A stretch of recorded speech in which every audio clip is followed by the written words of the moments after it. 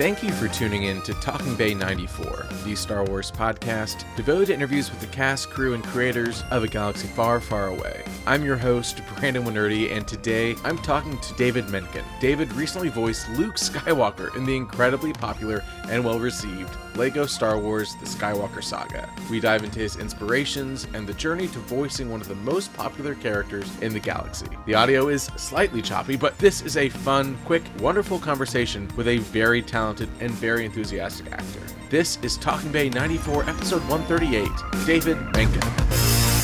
Well, David, I'd love to start at the beginning, like I always do. Growing up, what drew you to acting or performance, or was there inspiration as you were growing up and as you were kind of learning your craft, or what was that process for you like? When I was younger, I was, I think, more of a lover than a fighter. So my dad made me choose, like, you can go and do karate, or you can, if you want to sing in the choir, you also have to go to join the Scouts. So I joined the Scouts and got to be in the choir because I could sing. From that, I started doing musical theater. One was because we traveled around because my dad worked in oil. So I ended up at an American school in the UK, and we had a great sort of theater program. So I got to do the musicals with the big kids, with high schoolers. Mm-hmm. And from that, I fell in love with acting. But at the same time, I used to go and visit my friend Thomas, and he had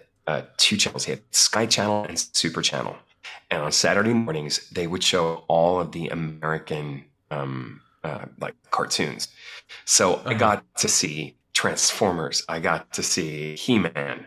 I got to see Thundercats. This is aging me. This is totally aging me. But I loved, even at 10, saw beyond what was happening there. I was really interested in who was making the noises, creating characters. And that was always sort of a dream for me.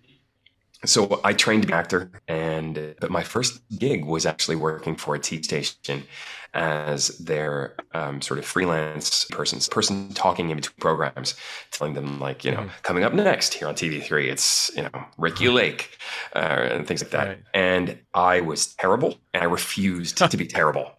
So I had a studio to myself that I could practice in. And I started emulating people. I started figuring out what was going on, how some voices kept me interested while others turned me off. This before you had a chance to go and do a master class with somebody when it came to voice work and stuff. So while I was acting, I started the voice career. And bit by bit, things started happening. And then I got my first cartoon, which was Bob the Builder.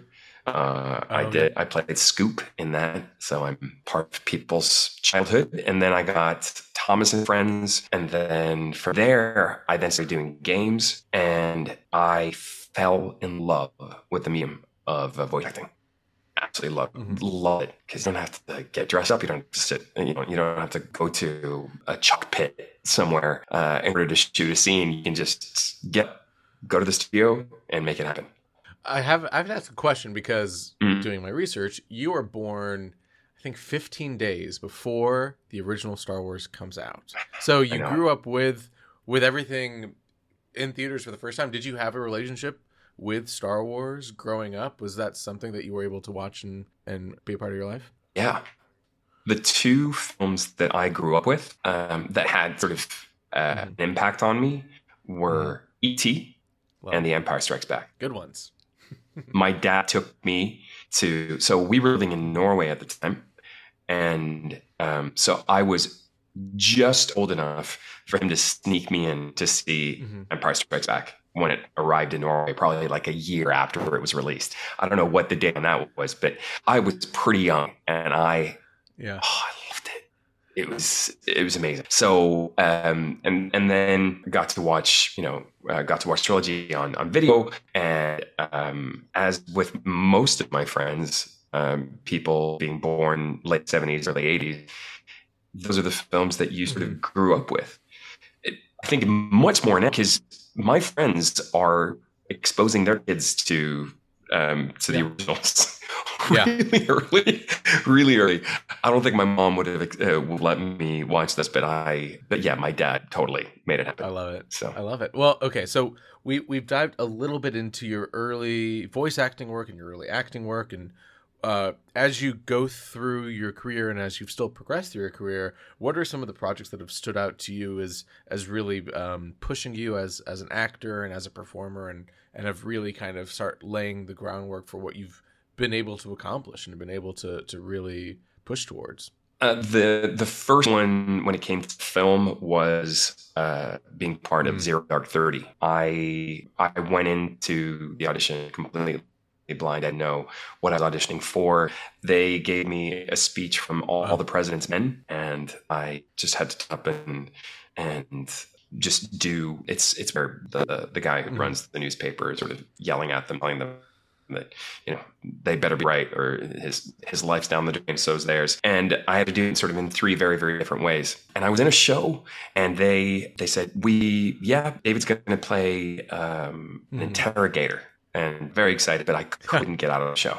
So I was furious. I still didn't know what I was up for, but I knew it was pretty big because they kept on being secretive about it. And then because I said no, they took a look at my stuff again. They went, actually, we can write something for him, because Mark Bowl had met this guy who was an audio expert who would listen to the Bin Laden tapes and listen to the stuff in the background and try to figure out where he was recording it from. And so my character is based on a real person who, and we shot way more of, I got to shoot way more than actually in the movie, but that's always the case when you're when they're writing on the fly. And we would get our scripts through under the door at 10 p.m. at night out in India. And that was a pretty big one. The other one was getting to spend 3 months with Tom Hanks in the desert, working on a movie called A Hologram for the King, which is made by Tom Tykwer, who made Run Lola Run and Cloud Atlas. And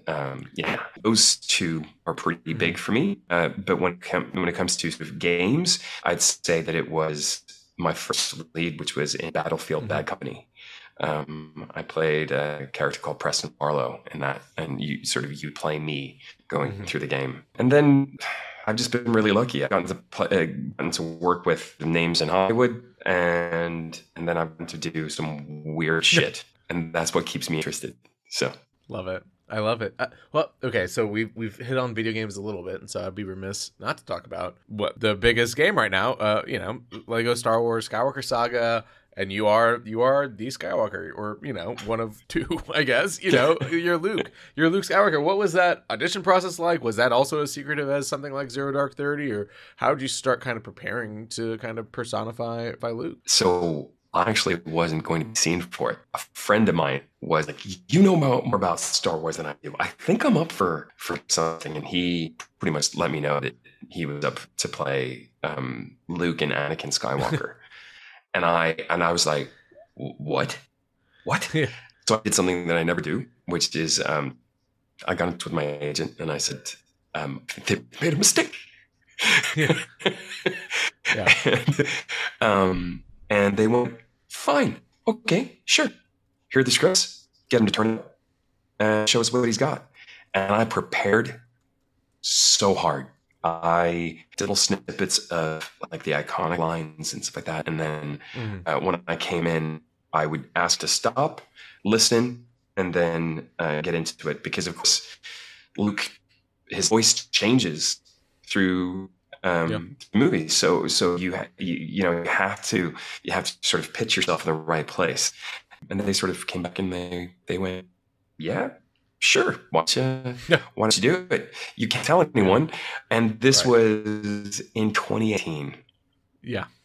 So I have been waiting to tell people about this. To talk about it. Yeah, I love it. Yeah. So yeah, it was amazing. We had the people from TT Games. I had a voice director called Jason Bowen, who's amazing. And then they would send everything off to Lucasfilm to make sure that we're happy with what we were doing. And of course, we couldn't put the amount of peril in certain places, so we had to sort of kid-friendlyize it and also make things funnier and stuff like that. Right. So we had to change things around. So there was we only got one back, and that was me in the trash compactor yelling 3PO.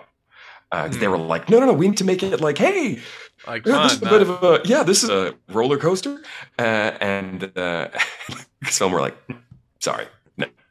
So if you're listening to him when he's doing the code like that, I made sure that the way I was saying the code was exactly the same with the numbers, because clearly they'd done some splicing of stuff and gotten him to sound really weird when he's yelling. But we did all of that. And I was losing my mind through these sessions, and so was my sound engineer. I kept on looking at him, going, "Can you believe this? I can't believe this!" And yeah. So. I mean, again, going to this character of Luke Skywalker, especially in the original trilogy, I was watching New Hope last night, and like you mentioned, like the cadence of his voice and like just the way that he says certain things is just so like implanted in so many people's brains, and you're having to give a performance that is replicating that, but is also different and fresh and unique, and also you know, and adding your take to this character that we've known for 40 years. You know, looking at it now, you know, 4 years later, like what was that challenge like? How much of like Mark Hamill were you trying to bring to it? How much of yourself were you trying to bring to it? Like what was the spirit of Luke that you were really trying to channel? The thing is that no matter how you look at it, this is Hamill's. This is his creation. I had to do my very, very best to fit what he was doing. Sometimes we just weren't allowed. Sometimes because of the situation, sometimes we had to change the line slightly. But my aim was to make, you know, it's that thing of, they were very clear about this. They were like, this is a game that is specifically for children, and then we're lucky enough that adults have found it so wonderful. And they said, you know, don't feel the pressure. And that's bullshit. Yeah, that's a lot of pressure. Because no matter what, people are going to have a problem with it because it's not Hamill.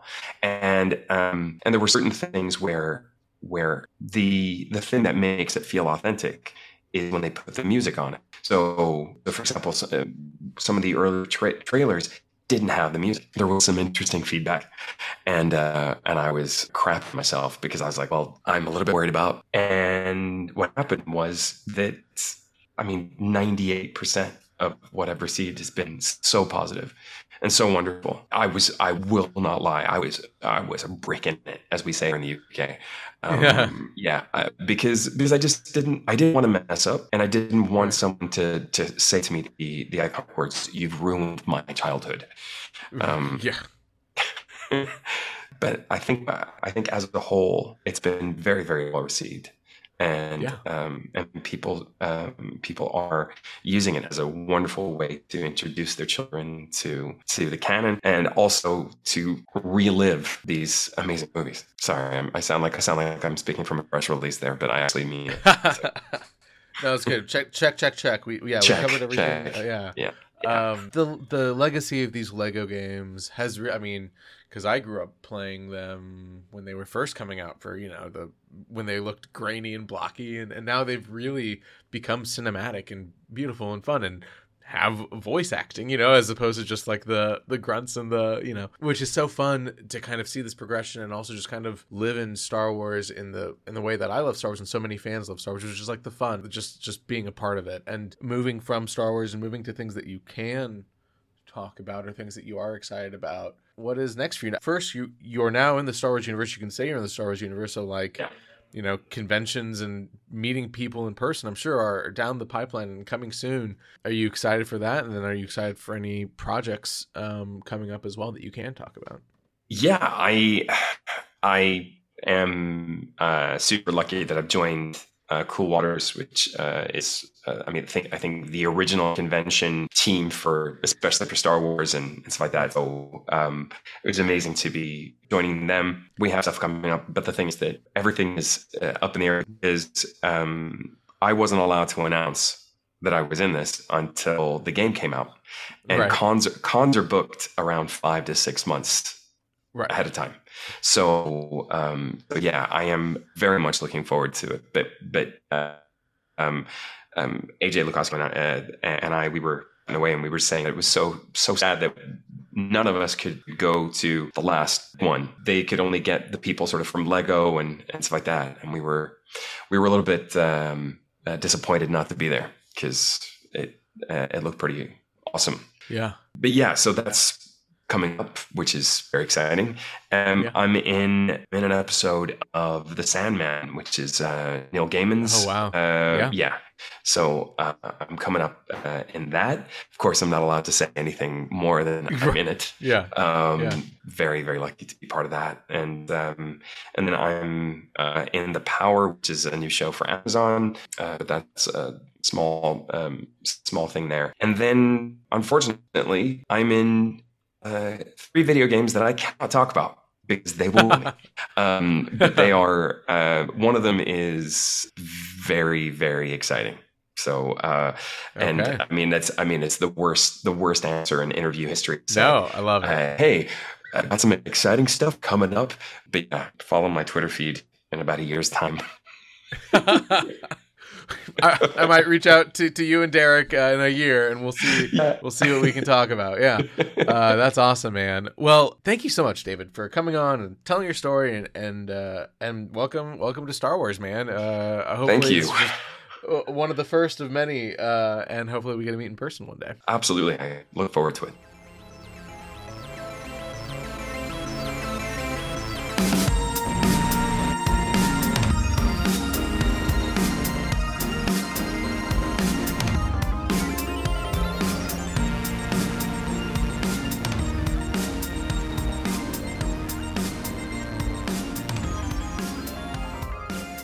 Thank you so much again to Mr. Menken for coming on the show and telling his stories. Look for him soon at a convention near you, as well as on his Twitter account, twitter.com/David Menken. Thank you as always to Mr. Derek Mackey at Cool Waters Productions, who helped set up this interview and so many of our previous episodes. For an incredible stock of autographs, as well as a look at his clients' upcoming appearances, head to coolwatersprods.com. The link is in the show notes. And if you're enjoying the show, please head to Apple Podcasts or wherever you listen to these episodes and leave us a 5-star rating and review. It means the world. Until next episode, stay tuned, leave that 5-star review, and may the Force be with you.